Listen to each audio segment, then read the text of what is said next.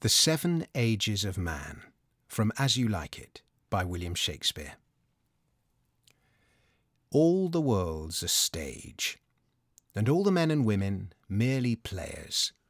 They have their exits and their entrances, and one man in his time plays many parts, his acts being 7 ages.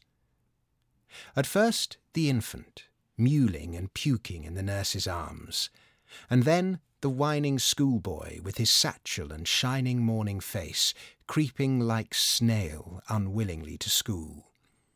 And then the lover, sighing like furnace, with a woeful ballad made to his mistress' eyebrow.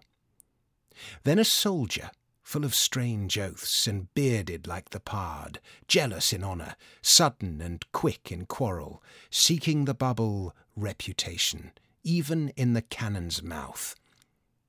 And then the justice, in fair round belly, with good capon lined, with eyes severe and beard of formal cut, full of wise saws and modern instances, and so he plays his part.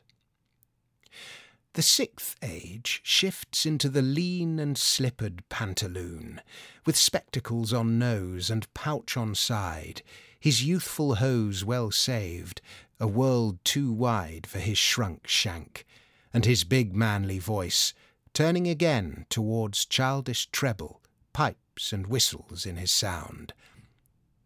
Last scene of all, that ends this strange eventful history, is second childishness, and mere oblivion.